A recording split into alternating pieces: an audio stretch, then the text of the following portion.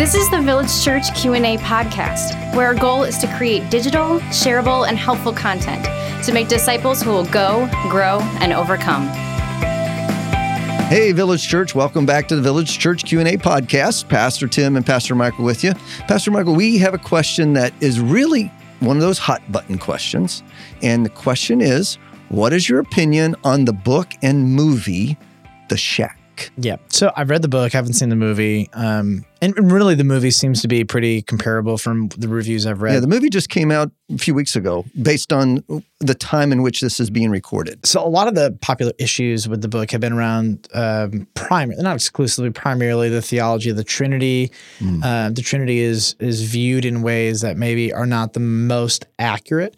So there are all sorts of books from C.S. Lewis to the list goes on that articulate aspects of the Godhead in fairy tale-esque kind of ways. Yeah. And so, is their conception of the Trinity, the hierarchical relationship of the Trinity, the Father's leadership over the Son and the Spirit, accurately reflected in that book? No, not at all. In fact, it's inaccurate. Okay. Does The Lion, the Witch, and the Wardrobe articulate all that accurately? No, not exactly. Yeah. So does Lord of the Rings articulate the Godhead and the war between Satan and Jesus accurate? No. But we still enjoy it and we see it for what it's worth, et cetera. So that being said, my issues with The Shack come down more to when theological statements are made about salvation. That would probably be my main major concern. So what most people don't know is that the author is a universalist. And so what that means is he believes everybody goes to heaven, or almost everybody goes to heaven, that universal or redemption is universal. So there's a line in the book that goes like this, that basically the Jesus figure says that he's the best way that anybody can relate to Papa or, God. Yeah. He talks about Jesus regularly as being the best way. He never says the only way. And so regularly what you see in this book is this universal nature of everybody gets there, but the best life now is if you do follow Jesus. Another line in the book says, I don't need to punish people for sin. Sin is its own punishment, devouring you from the inside. It's not my purpose to punishment. It's my joy to cure it. Well, that's doggone unbiblical and untrue. So here's what you're going to find. The people that have seen the movie have said it is one of the most emotionally moving movies because it's trying to deal with the tension between how can God be good and evil exist. Good, godly men and women that I know, doctrinally sound, left the movie, and here's what they would say. They say that it moved me, my emotions. One couple said it moved us both to tears because it did a great job in addressing that issue. The sub-issues that were assumed and dealt with were wrong. Okay. But at the very least, if I'm not a Christian, it gave me a plausible scenario where God can be good and evil can still exist. Okay, fine.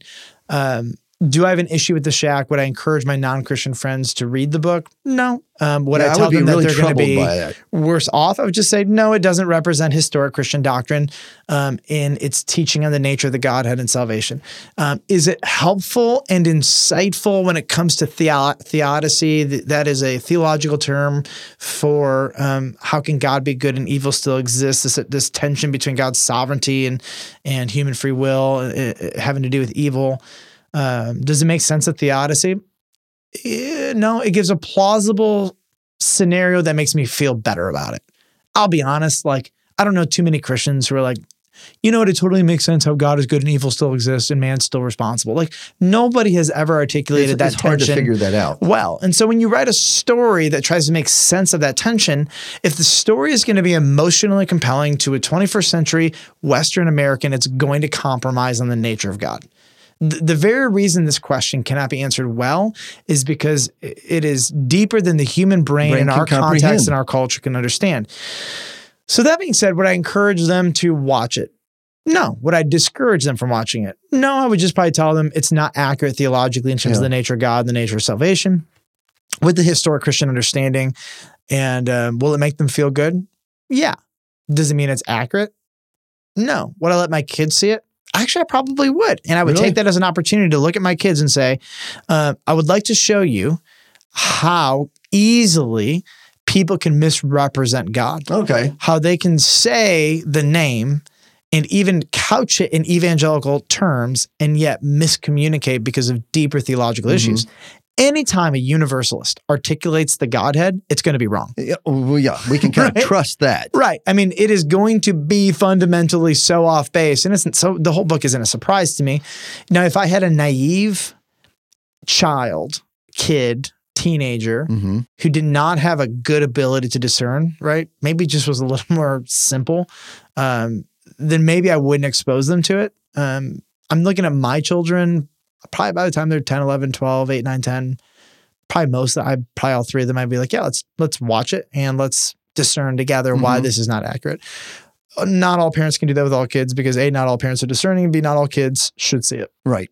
It's interesting that as you're sharing this, I'm just thinking about when this book was published, where was I at? How did I first get introduced to the book? Because I have not seen the movie, and probably I will not, for lack of better words, I'll just say it, waste my time by going to see this. But now, we will see Beauty and the Beast. We will, yeah. Well, yeah. My daughter loves Beauty and the Beast, and she's 29 years old. So, we'll still I'll go see a fairy tale, but not something that tries to articulate God. That's funny. I agree with you. I don't disagree, actually. That's funny, though. When this book came out, there was a big to-do about it. One of the staff pastors, I was at another church on staff, and there was another staff pastor who, he is a avid reader, and he loves to jump into the most current popular book. And he started reading through it. He and I were talking about this thing, and I was like, so why are you wasting your time on this book? I mean, why?